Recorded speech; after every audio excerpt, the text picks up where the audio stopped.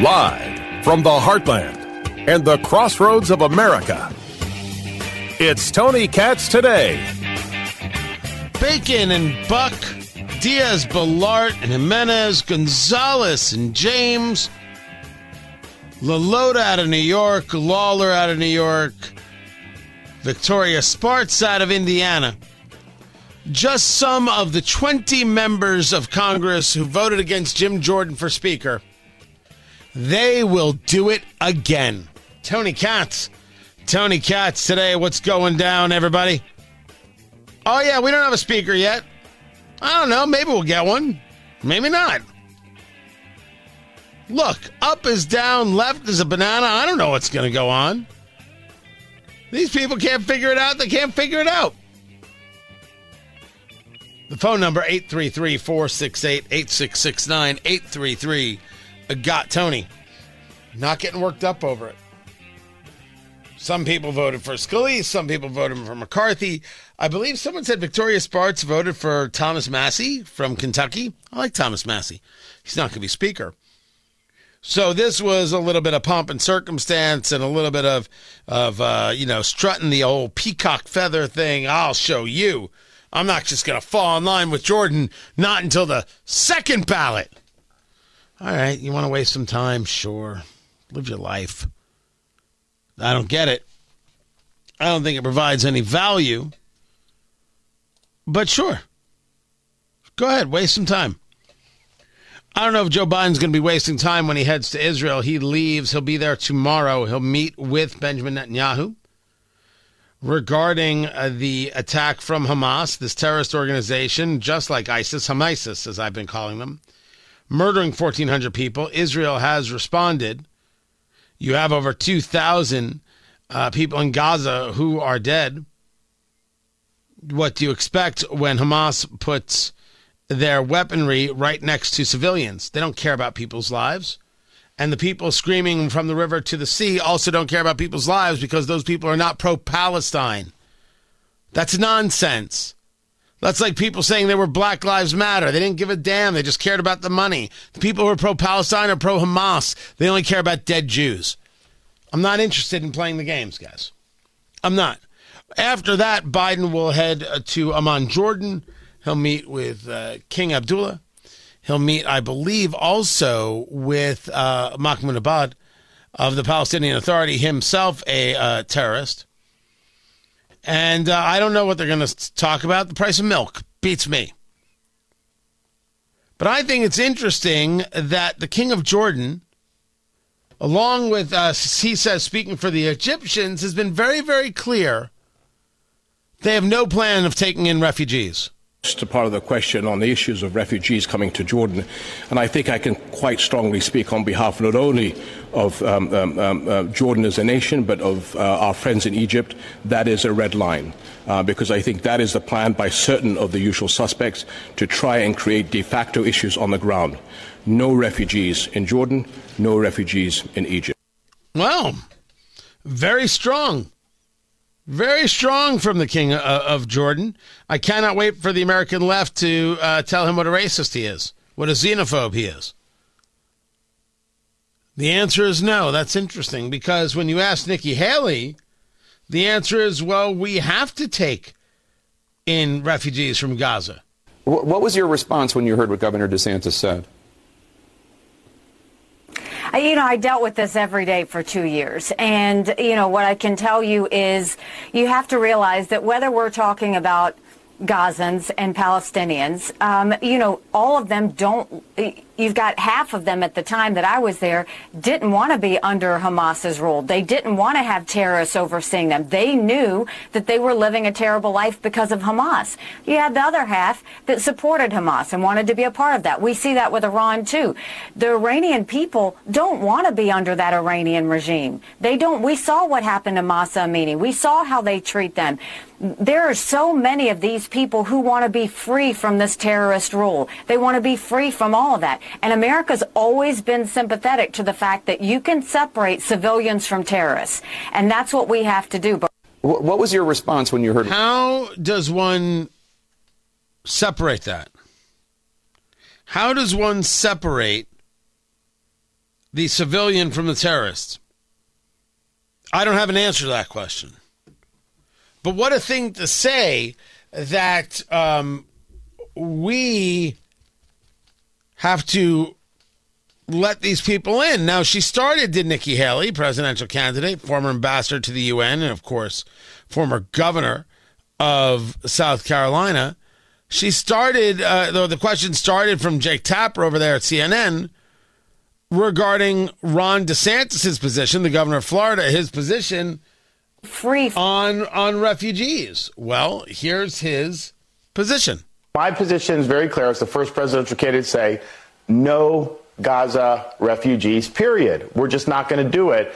And why? Because we don't want to import the pathologies from the Gaza Strip and other places in the Middle East to the United States of America. They are taught to hate Jews. They are taught that Israel has no right to exist. The textbooks that they use don't even have Israel on the map at all. And so this is just endemic to their culture. It's a really toxic culture that's developed. So there's no reason to be importing that into the United States. And the idea that we can kind of separate like a terrorist from someone that may be a freedom lover, that just doesn't work. So we will not do that when I'm president. Now, which position is the position you want to go with? I am in the Ron DeSantis camp because, no, I don't believe you can so easily distinguish in this case. If we want to really dig into some of the horror here, let's make sure we understand that these children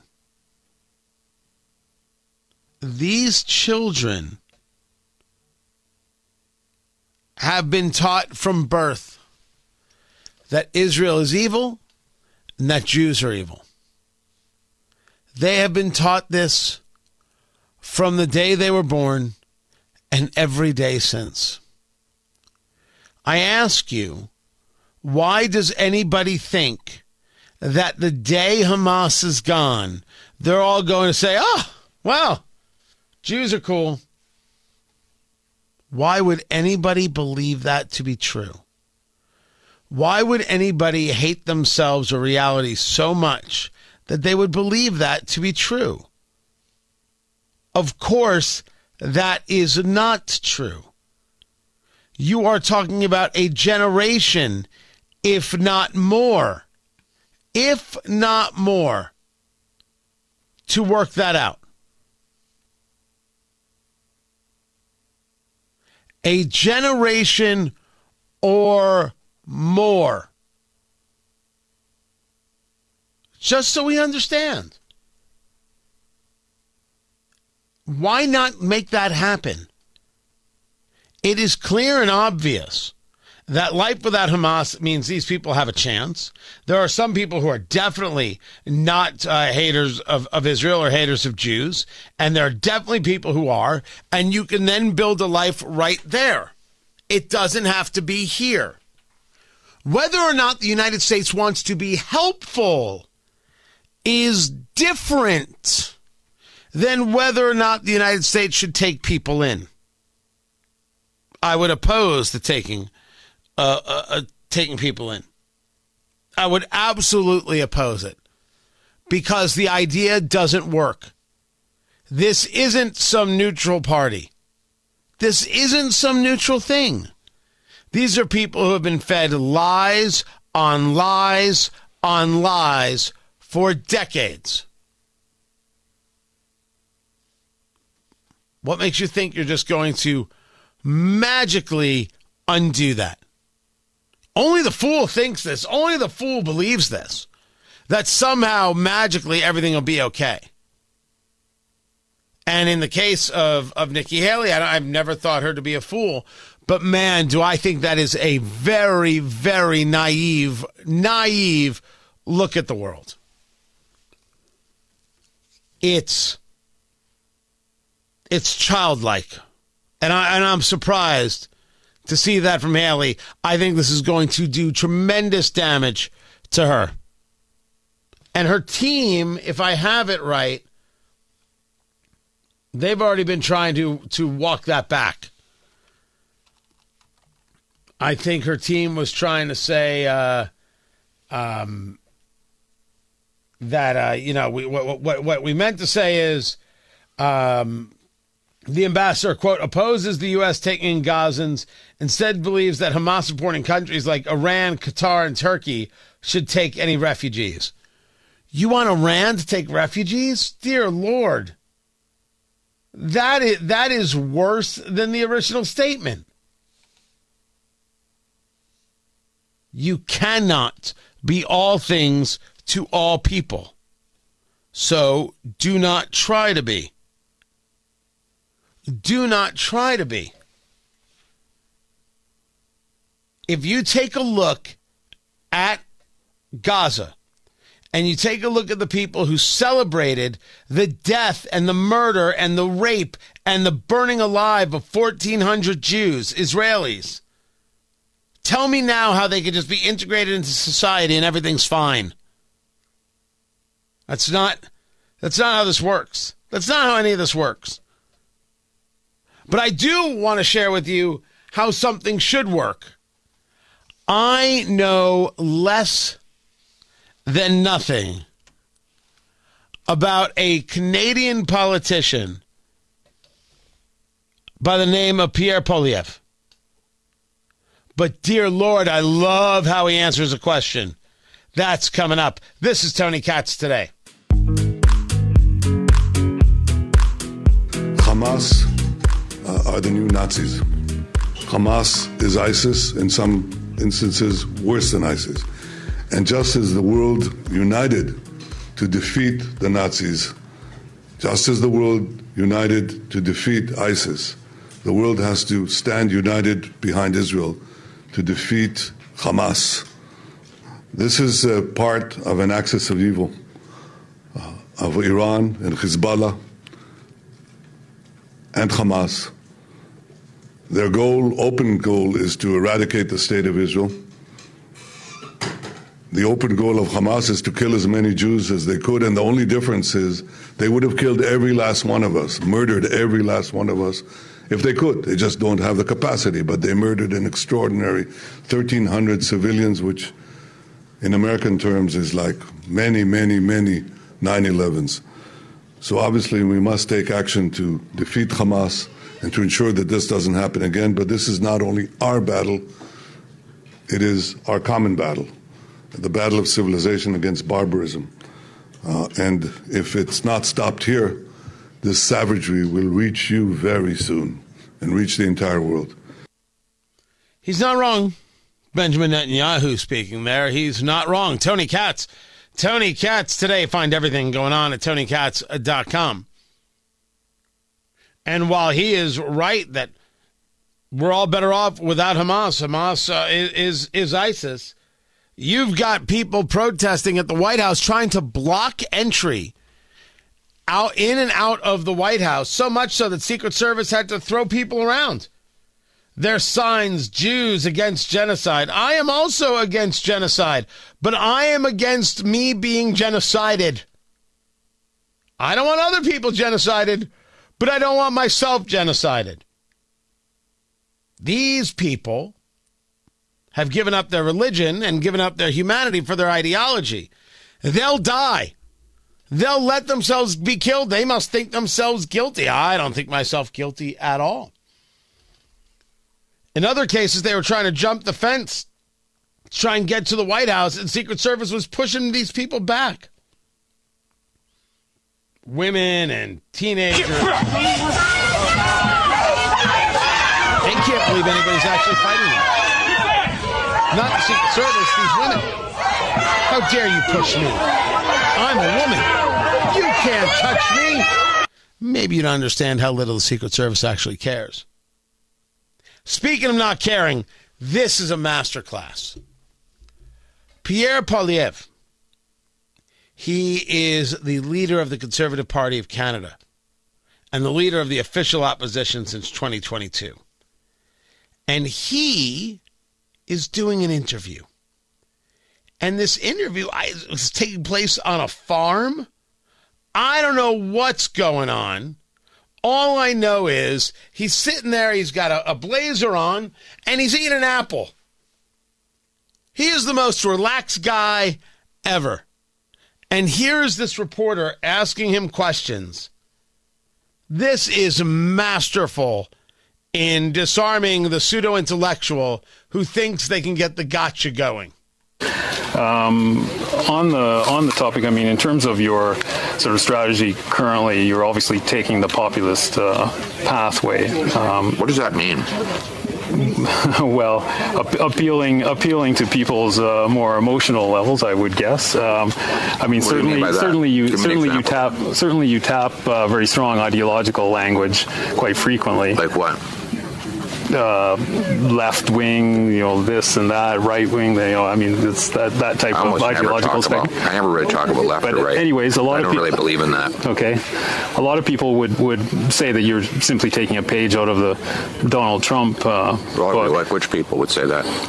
Well, I'm sure a great many Canadians, but... Like who? I don't know who, but... Well, you're the one who asked the question, so you must know somebody. Okay.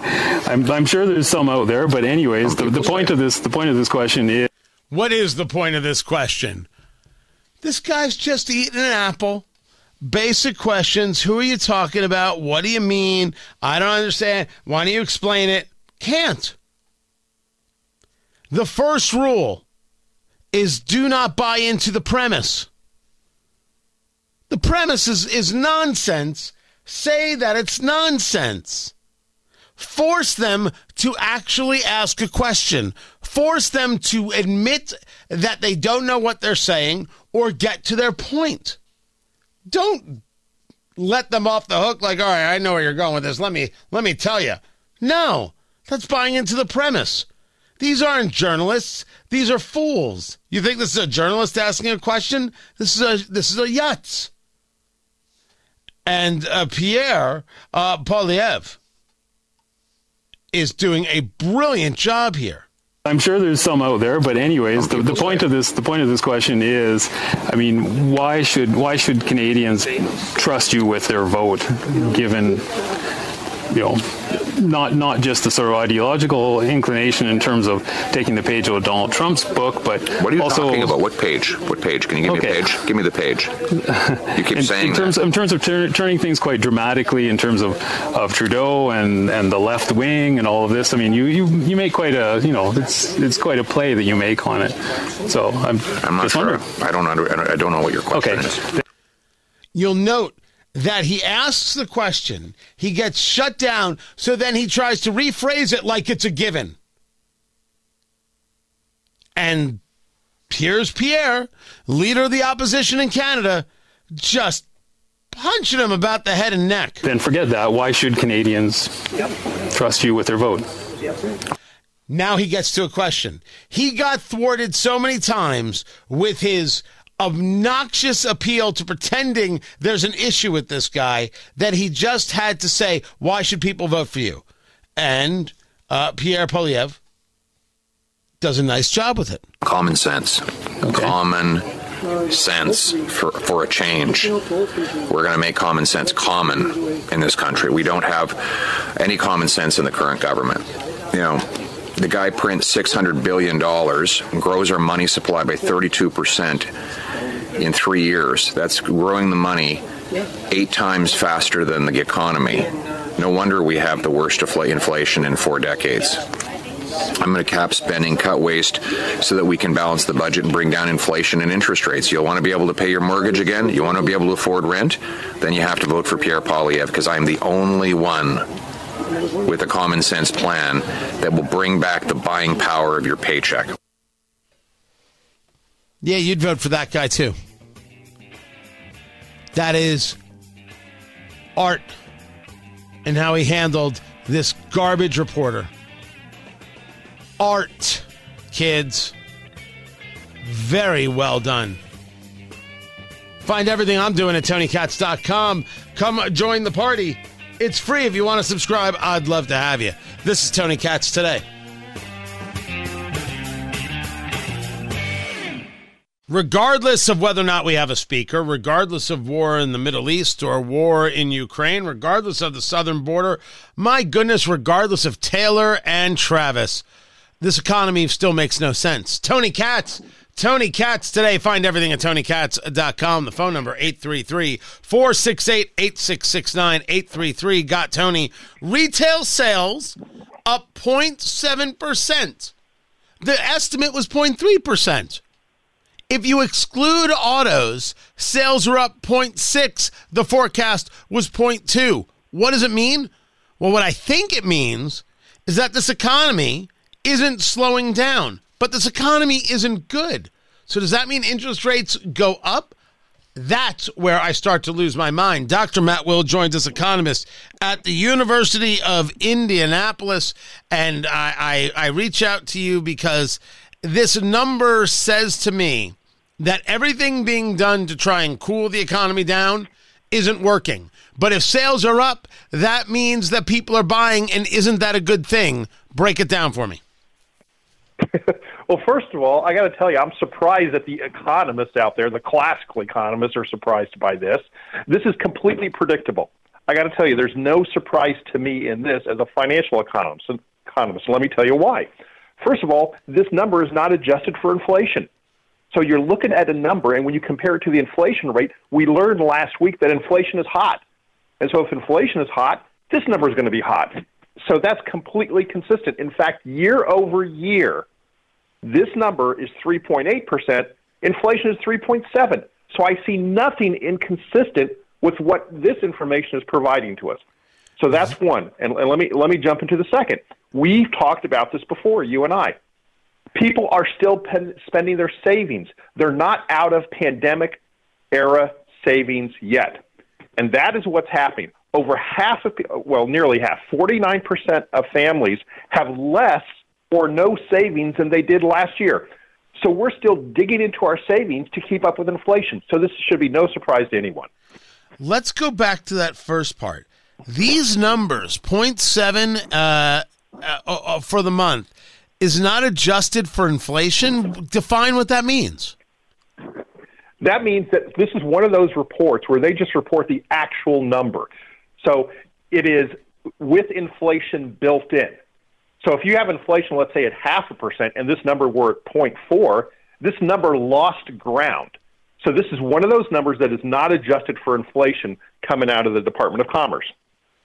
So if you had mentioned 3.8 and 3.7, which would mean sales aren't up overall? They're adjusted for inflation year over year. This month, yes. But year over year, they're the same. What does that then tell you as a financial economist? That this is nothing to brag about. Yes, the consumer is spending money. That is true.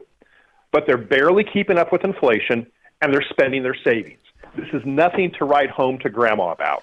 Don't get excited about it, people. So they're not spending money because they want to. They're spending money because they have to. But you brought exactly. But you brought up something else there. You're telling me that even now, at the end of 2023, October of 2023, people are still going through COVID savings? Yes, we are not through it yet.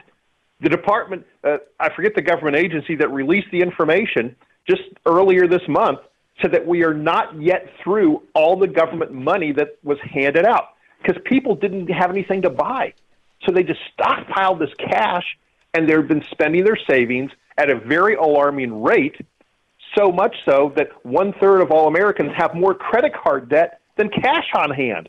So they're spending their savings, they're putting it on the credit card. Not a rosy scenario. Is this why, talking to Dr. Matt Will, economist at the University of Indianapolis, is this why when we were talking about the futures, right, before the market opened, I'll get to where the numbers are later, when you look at the futures, they went down. They were in the negatives when this information came out. The market looks at this and says, yeah, there's things are not, this is more proof that things are not great here? Yes, this is exactly what I started off our conversation by saying. The classical economists are saying one thing, We financial economists see it completely different.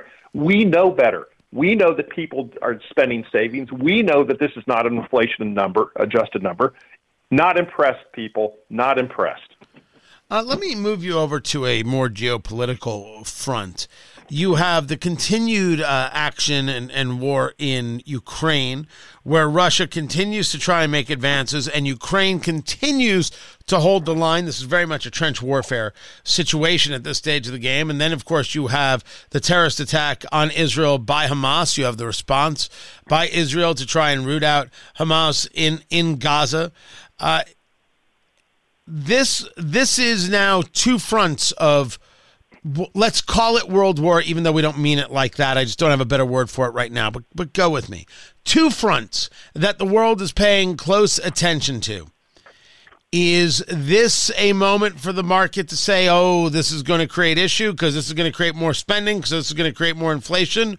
Or is this one of those moments of war is great for the economy and could get us really get us going in a good direction?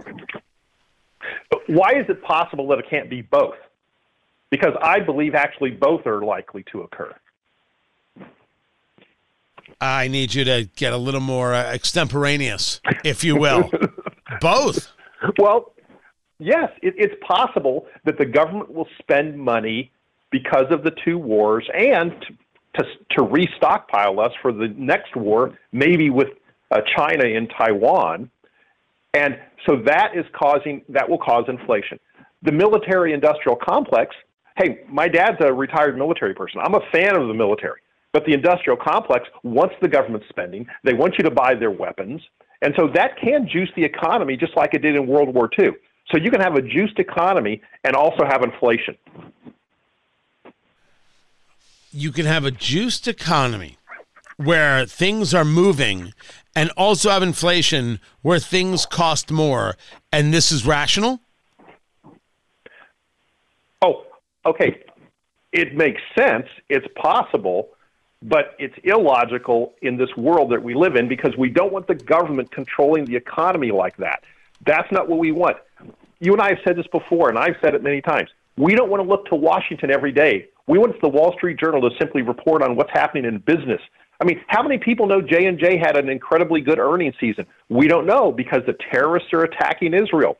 We don't know that there's earnings hits on Goldman Sachs that was well above expectations because we're too busy looking at geopolitical situations.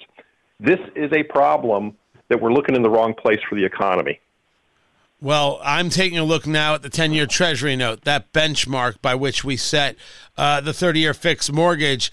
And the minute this information came out about the spending report, it popped. Going 4.8 into the 4.8s. It didn't hit 4.85, well, at the first, but it immediately jumped into the 4.8s. And I got to assume that the 5% 10-year Treasury note is not far behind. Yes. Tony, you and I have been talking about this. This is exactly what's happening. This is no surprise. The market is reacting like I'm reacting. They're not talking to you because they're too busy trading. But we know that inflation is here. We saw it because it's in this unadjusted number, which tells us there's probably inflation driving it. We see the government's going to be spending a lot of money, so there's more anticipated inflation. And the 10-year Treasury reacted, and the market futures were down. This is totally consistent. Why these theoretical economists in the ivory tower are clueless? Well, because they're clueless. Now, you talk about Johnson & Johnson having good earnings. LinkedIn, owned by Microsoft, just laid off 700 people.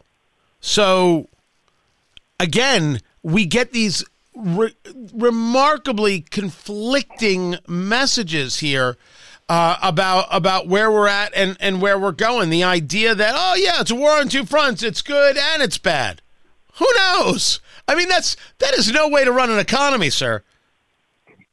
Yes, and the government, I guess I can get away with saying this, and the government is screwing it up. They're the ones that are sticking their nose in the economy and messing it up. If it worked for them, things would probably be going very well. They get to cut their spending. They need to get their regulation under control. We need to be energy independent. There's so many things the government can do to just get their nose out from underneath the tent. Let's talk energy independence real quick, because we have discussed the amount of oil leases and gas leases that this administration has cut under Joe Biden. It was a day one activity when he became president. But as we read the reporting, we're in the middle of an oil boom. We're putting out more energy than ever before in terms of what we already have. So which one is it? Okay, there's not a conflict there. You can have increased supply, which we do, because the economy is constantly growing. The population is constantly expanding. You must have increasing energy production because you have increased demand. It's not inconsistent to say we have more energy than we did 3 months ago or 6 months ago or 2 years ago. But if it weren't for the Biden policy, that number would be dramatically higher, and we'd be producing more than we're using, because that's the real equation. Not how much we're producing.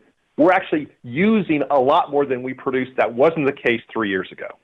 It seems to me that bourbon is in order. That's my take. There's no following this. There's no making sense. How in the world is somebody investing in this nonsense? That's a good question. And can you believe it? We're the last place in the world to invest, because all the other places in the world, the government has already messed things up. And so investors run to the U.S., and now the U.S. is getting messed up. I talked about this in 2015 with the Greek situation.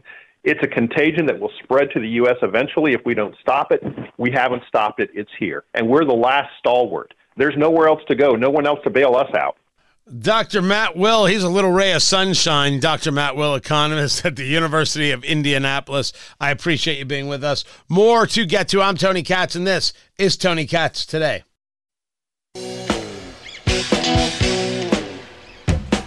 As we reported, we had it right. The mass casualty event at the hospital in Gaza City was not due to a rocket from Israel, but rather a misfired rocket launched by Hamas. There was actually no IDF air activity.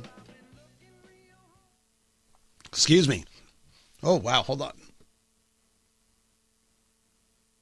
Oh, a piece of dust trying to stop me from being entertaining. Not going to happen. No IDF air activity reported at the time. And it coincided with a series of rockets launched at Israel. Tony Katz Today. So when they try and spin this as, look what Israel did. No. Look at what these incompetent murderers, Hamas, did. I really don't know what I did to myself right there. I was totally fine. I was totally good. I started talking and everything went to pot. I shouldn't say that ISIS, right, because they are ISIS, is totally incompetent. I mean, they do know how to murder and rape. Sadly, they've got that one figured out. President Biden, as I said, will be in Israel tomorrow. Meanwhile, you've got all of these schools, these colleges, where these students are very happy with the resistance. Palestinians have every right to resist the way they are resisting, but no one has the right to tell them how to resist. Yes, but I would argue Israel does have the right to kill them. And all of them. In the way they see fit. You see, you don't have the right to tell Israel how they kill Hamas. Again, none of these people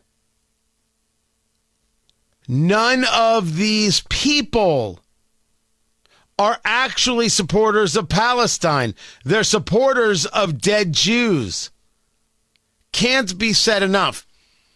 Now, there's something else going on in this Israel conversation, which is where you see in America that the left went soft on being able to recognize good versus evil. They can't actually recognize good versus evil. They refuse to discuss it. We discussed how Charles C.W. Cook wrote about it in National Review. You've got Jonathan Greenblatt, who I'm not a fan of at all. I'm not a fan of the Anti-Defamation League. He has been hitting this right. What it is that we're seeing, this weakness from the political left, and it is unquestionably weakness that we're seeing. Academia, totally silent, or coming out with these mamby-pamby weak commentaries, like the first commentary from IU President Pam Whitten. I know she wrote a second one, but the first one was, we abhor violence, and here's phone numbers to help you if you're having any mental issues. I don't know how many people got with her before she had to write that Hamas is evil, and Hamas is a terrorist organization, and that Israel has the right to exist. She offered up no leadership to the students of IU. I'm going to remember that. I think donors should remember that. Maybe they're just fine with the secondary statement.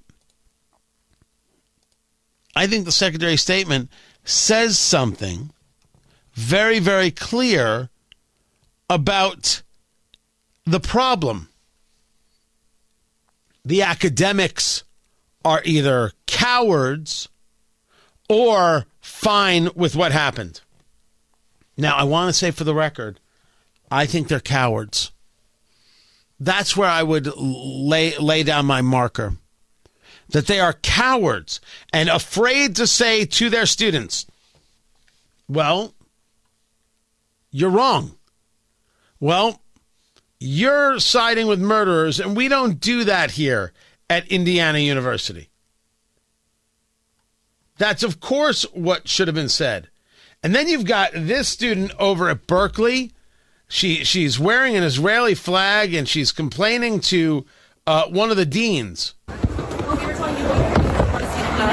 Massacre, murder, terrorism. You said you heard us. What is more important than students feeling unsafe? I didn't say getting you've had exactly the point is you've had 24 hours. And we've done less. We've done more in 24 hours than you have for your Jewish students in I don't know how many years, how many decades. Jewish students upset with the leadership at Cal Berkeley for not speaking out about the murder of Jews. Didn't you know that when you were going to Cal Berkeley? And you didn't because you believed that all the people on the left were on your side. You were a proud leftist and standing for this and standing for that. You didn't know that they hated you. Which means your parents didn't properly describe to you what was happening. And if I were you, I'd get out of Berkeley. It's a great opportunity for some schools to say, hey, you're welcome here. Find everything, TonyKatz.com.